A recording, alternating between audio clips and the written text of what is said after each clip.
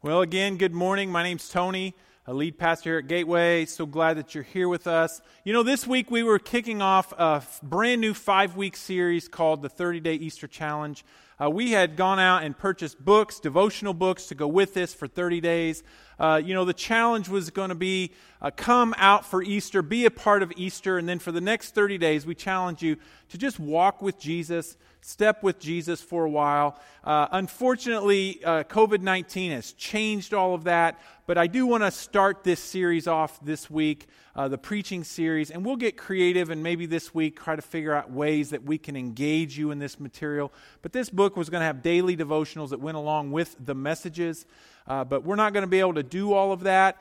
We did get permission to do this event, but we were not allowed to hand anything out. We wanted to take communion with you this week as well and do things and try to get creative and keep you as safe as possible. But we're just listening to our government officials and our leaders, and we're doing things just different these days, as you all know. But let me start off today by just saying this very simple phrase. It's hard to see beauty in something that is really ugly. It's really hard to see beauty in something that is ugly. Now, if you don't believe me, what I have now for the next minute and 40 seconds is a short video of 5 of the world's ugliest dogs. Watch.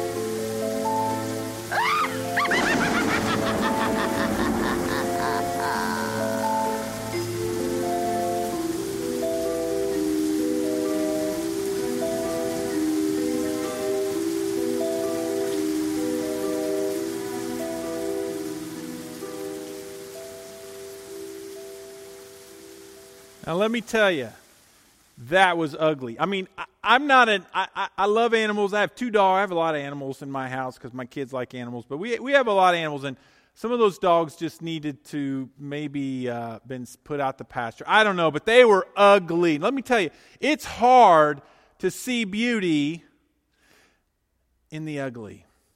It really is. How do you fix that? I mean, there's only so much a haircut and a shave will fix. Those things were so ugly, I don't think there's any fixing that ugly. They were ugly. The statement at the end, and here's what it said, and I find this to be true. This is what the statement said. You don't love an animal because he is beautiful. He is beautiful because you love him. And everybody says, oh, that's sweet, that's kind. But ugly dogs, it's hard to see the beauty in some of those mutts. But that's not the only ugly that we have to endure. It's hard to see beauty in something that is ugly, but what about in life? It's not easy to find beauty in the ugliness of life either. Right now we're going through COVID-19. Right now we're holed up in our houses, in our cars. We can't get out and say hi to one another. We can't shake hands. We can't interact with people. It's crazy. I mean, people are really afraid, and people are freaking out, and people are worried, and some people are sick. And some people are dying. And some people are in the hospital grasping for their last breath and trying to get all the air they can. It's a scary time. I mean, COVID-19 and this pandemic it's ugly. People are losing their jobs. I mean, people are out of work and they're starting to see bills coming in and no money to pay for them. With all that ugliness, and you step back and you say, where's the beauty? It's hard to see beauty in those things that are ugly. But not like we haven't seen ugly before, right, people? I mean, COVID-19 is an ugly event in our history and something we're all going through, but we've all experienced the ugly of life. We read about in the history books the Black Plague, where it killed hundreds of thousands of people, right? I mean, entire cities wiped out. I mean, we've read about the Black Plague. We've read about the Holocaust. We've read about cancer, and we've experienced cancer, and we've had loved ones with cancer, and we've gone through cancer and all the things that happen there, and it's ugly. If you've ever sat next to the bed of someone who is slowly passing away because cancer is eating them up from the inside out, it's not pretty. And it's hard to see the beauty in that. But we also hear of wars. Wars are ugly. We hear about natural disasters, murder in our streets. You turn the news on, and just like everything's so ugly. It's hard to see the beauty in that. And what about the ugly in our relationships? What about the ugliness of divorce? Man, that's not pretty. What the family goes through, and the kids and the husband and the wife, and when a family breaks apart, it's like, or when there's a separation, it's like wrapping your body in duct tape and ripping it off. It's not pretty. It's ugly. Trying to find the beauty in that. I used to be a crisis intervention counselor years ago, and it always amazed me when I would deal with a family and children of abuse and things like that. It always amazed me of what even a parent could do to their own child. You know, the human race has such incredible ability to do good, and we also have such an incredible potential to do bad. And so we see the ugliness of life. We see the ugliness, and we see the shocking things that people do, and the shocking things that people say, and the shocking things that people think about other people. And the truth is, all the good in humanity, we also have to deal with the ugly. Can I be honest with you for just a moment? Actually, I'm pretty honest through this whole thing, but I just want to get real with you for a moment. I get it. Those of you that are skeptical, those of you that are having a hard time putting your faith in God, those of you who are having a hard time trusting God, believing in God, following God, I get it. When you look at life and you see the ugly, it's hard to see the beauty. And you think to yourself, I understand that sometimes we just can't see God in all of that because God's supposed to be good and God's supposed to be beautiful, and there's so much bad and ugly. And I get it. As a matter of fact, some of you have stopped believing in God way back when you were a teenager. Maybe you were raised up in the church, and when you turned 18, you just saw so much bad and you couldn't equate the good and the bad in God and all this, and you just walked away. You just left. You just couldn't see the beauty in the ugly.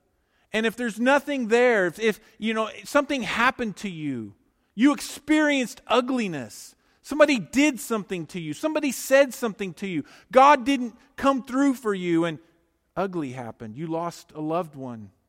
You endured abuse. You saw too much. And you just quit believing because you doubted God. And because you doubted God, you began to not believe in God. And because you didn't believe in God, you just stopped altogether. And I get it. You cannot trust God who allows such ugliness to happen all around us. If God is good, why is there so much bad? If God is love, why is there so much hate? If God is beautiful, then why the ugly? I get it. And I need to tell you, though, this morning about another ugly event. And I'm going to be honest, it's not going to help my case, trying to prove to you, trying to inspire you to believe. It's not going to help my case to tell you this ugly event and story, because I'm here this morning, I'm telling you right now, I'm here this afternoon trying to help you, trying to inspire you to believe. My goal at the end of this message, at the end of this service, is that you would believe in Jesus, that you would put your faith in Jesus. I'm telling you right now, at the end of this message, I'm going to give you an opportunity to accept Jesus as your personal Savior, to begin to follow Him. But this story that I'm about to tell you is not going to help my case, because so many of us don't believe in God because we see so much ugliness all around us. And if God is good, how can there be bad? If God is beauty, how can there be ugly? But this story is important to understanding the resurrection. It's a story of Jesus and His crucifixion. It's not going to help my case because the crucifixion was ugly. Jesus died a hideous death. He died an ugly death. He died a horrific death. He died on a cross through a Roman crucifixion. Now, the crucifixion was, some say, the most hideous and ugliest way for a person to die. The Roman soldiers had perfected the method of crucifixion. They perfected it.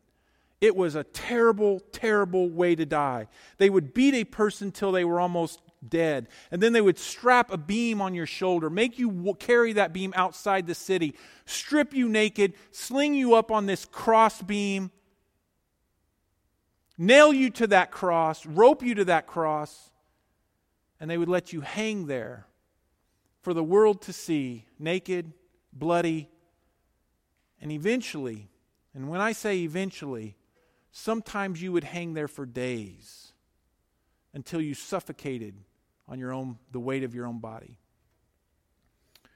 It was more than just an execution. It was torture. And it was humiliation. It was a terrible way to die.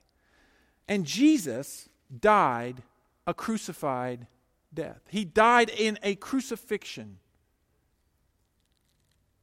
It's hard to imagine. It was cruel and it was ugly. The cross shows us the ugliness, the ugliest part of humanity. The cross exemplifies and lays out for the whole world to see just how ugly we can be. For Jesus was an innocent man, condemned of a made-up trial, a real criminal let go in his place. Jesus was innocent, but yet He died a criminal's death. And it gets worse than that. It's one thing to say, well, an innocent man died. But then when you look at the story and you say, well, wait a minute. The supposedly Son of God died on the cross. If God is good, why so much bad? If God is beautiful, why so much ugly? Right? It just doesn't help my case to tell you this story about the cross. Because when you see it, you say, how could God let that happen? How could God let that be? How could God let such ugliness become? You cannot look at that scene and see anything beautiful unless you understand the resurrection.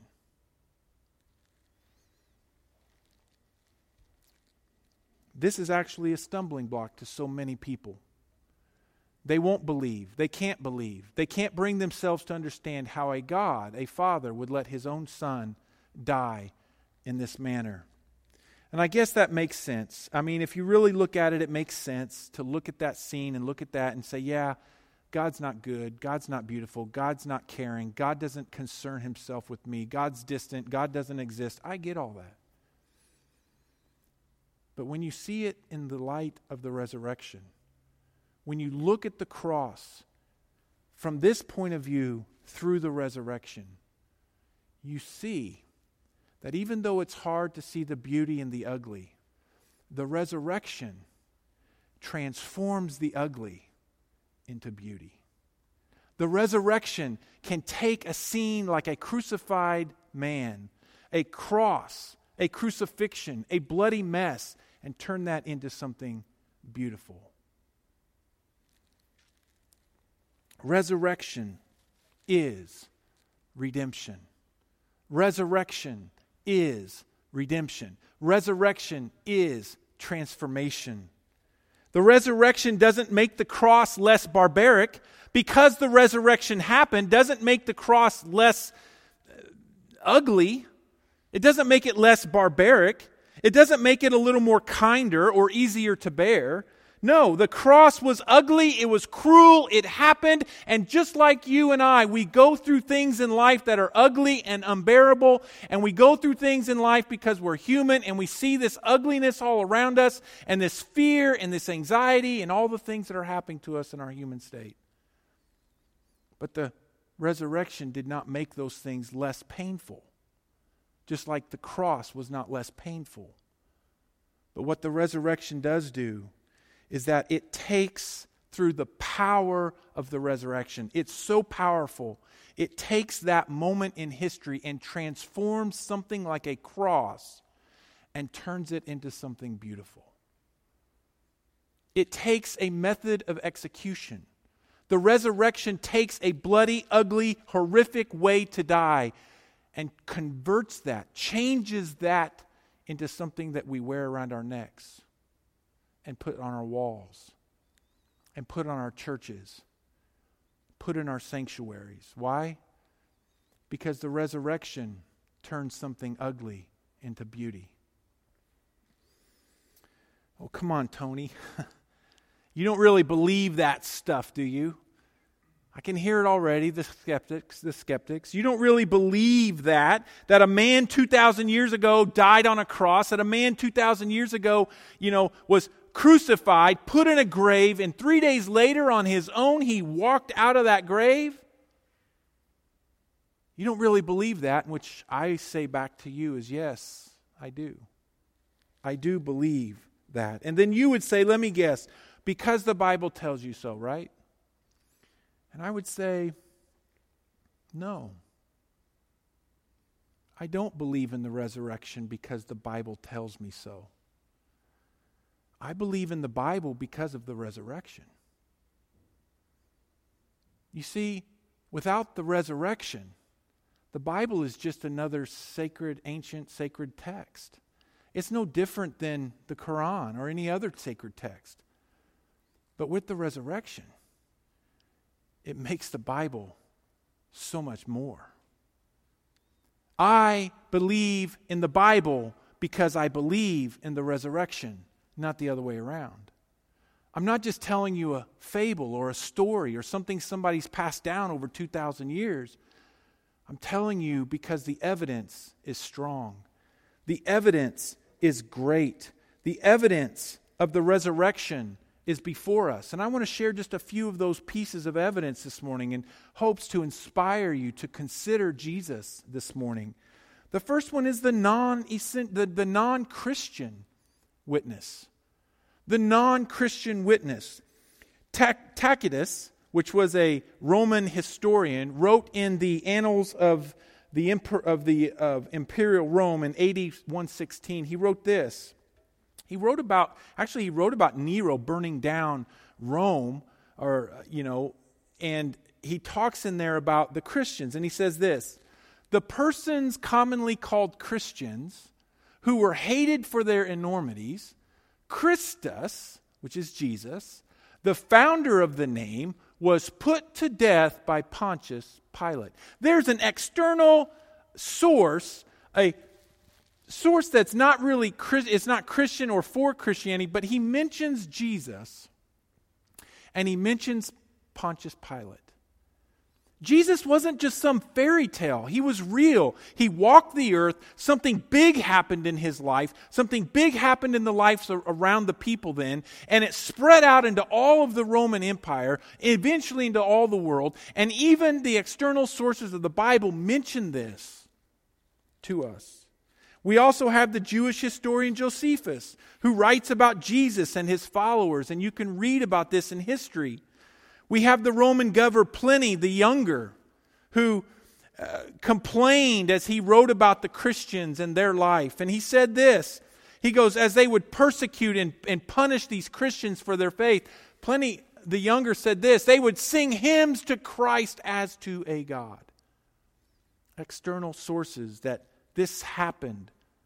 It was going on all around them. One scholar said this, when you have positive evidence from a hostile source, in essence, if a source admits a fact that is decidedly not in its favor, the fact is genuine.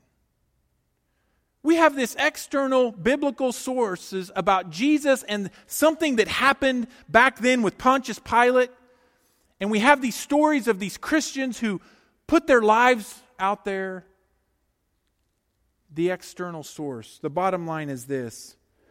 There are witnesses outside of the Bible account that confirm something monumental and transformational happened in the lives of the people who knew Jesus.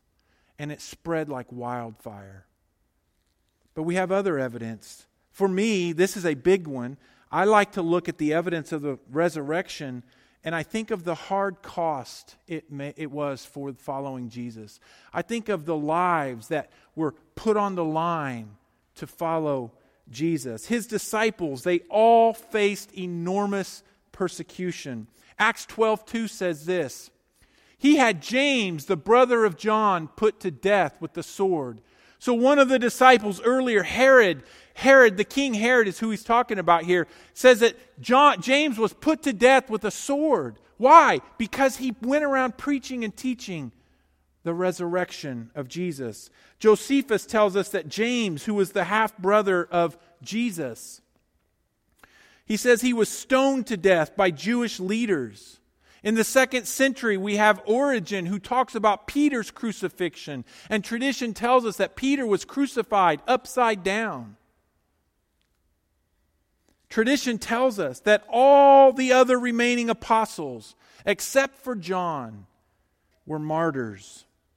The evidence, both inside and outside of the Bible, tells us that Jesus' followers died for their belief in the resurrection. I know what you're thinking, because I thought it too. But Christianity is not the only religion to have martyrs. And that's true. There are martyrs of other religions. But what makes Christianity different is this. These martyrs died for something that they saw with their own eyes. Their claim was not he was a great teacher. Their claim wasn't that he received some vision from God and shared it with everyone else and died for that. Their claim was not that he was just a great prophet or a religious or political leader. No, they made the claim that this Jesus that we followed for 3 years, he came out of the grave alive after being dead for 3 days. And that is what got them killed. They died for their belief in the resurrection. Their claim was resurrection, and that is what got them killed. Many people in history have died for what they truly believe, and as a result of what others have told them. The earliest Jesus followers willingly gave up their lives for what they saw with their own eyes. And this is why I believe in the resurrection. Let me ask you this question. It's a great question to consider. Why would anyone die for a lie that they made up? Think about that. Now, I've seen my kids tell a lie and go pretty far out with that lie. And you've seen people and your kids tell lies, and they get caught, and they tell another lie, and they'll take that lie out to a certain point until they're had. But have you ever seen anyone just willingly lay down their life for a lie that they made up? Why would you do that? Their message was that Jesus died and was raised from the dead, and that's what they died for. Their determination to believe and proclaim the resurrection did not bring them fame. It did not bring them power. It did not bring them status. No, it cost them everything. Why would you die for a lie that you made up? So what happened to them? Something changed them. Something drastically shifted in their hearts and in their minds. And this is the third evidence that I have for you. It's this. There was a change of heart. If you don't look at this piece of evidence, if you don't look at the history of this, if you don't look at what happened, if you don't look seriously at why we have 2.5 billion Christians today, then you're missing this very important piece of evidence. Remember Peter? Peter, I'll never forsake you, Lord. That very next day, sitting around a fire with a young servant girl saying, hey, Jesus is in there getting grilled on trial, looking at death. And this little servant girl says, hey, I know you. You're one of them. You're a follower of Jesus. No, I'm not, he said. He was afraid of a little servant girl. And he denied his Lord because he was afraid. He lied about knowing Jesus. But then after the resurrection, something changed in Peter. Before Jesus' death, and even a couple days after his death, Peter was afraid. And now, all of a sudden, in Acts, we see this Peter, after the resurrection, standing on street corners, yelling at the people, thousands of people, letting them know this Jesus that you killed, this Jesus that you put on the cross. In boldness, he stood on a corner and shouted, this is the Jesus that God sent us, God's only Son. He died for you, and he was raised from the dead. What changed in Peter? The resurrection, the power of the Holy Spirit in his life. There is power in the resurrection. It takes the wrong and makes it right. It takes the lost and makes her found. It takes the broken and makes us whole. It takes the fearful and makes us hopeful. It takes the ugly and transforms it into something that is beautiful. Look at Acts chapter 4, verse 13. When they saw the courage of Peter and John and realized that they were unschooled, ordinary men, they were astonished. And they took note that these men had been with Jesus. The resurrection changed them. Peter and the others were changed by the resurrection. God took the worst in us, the ugliest about us, and displayed it on a cross. God took all of our sin and nailed it there. Sin is ugly. It's ugly. Especially when you have to look at it and be honest about it and confess it. All our past and present sins, all our wrongs and our regrets, all our shame can be painful to face, ugly to look at. But listen, there on that cross, all of it died on Jesus. All of it. All your regret, all your sins, all your ugliness, all your fear, all your shame, it all died with Jesus. Death is ugly, but resurrection is beautiful. Resurrection transforms it all. At the cross and through the resurrection, God forgives and God redeems the worst in us to be something that is good. Something changed in this rough, lying, backstabbing man named Peter.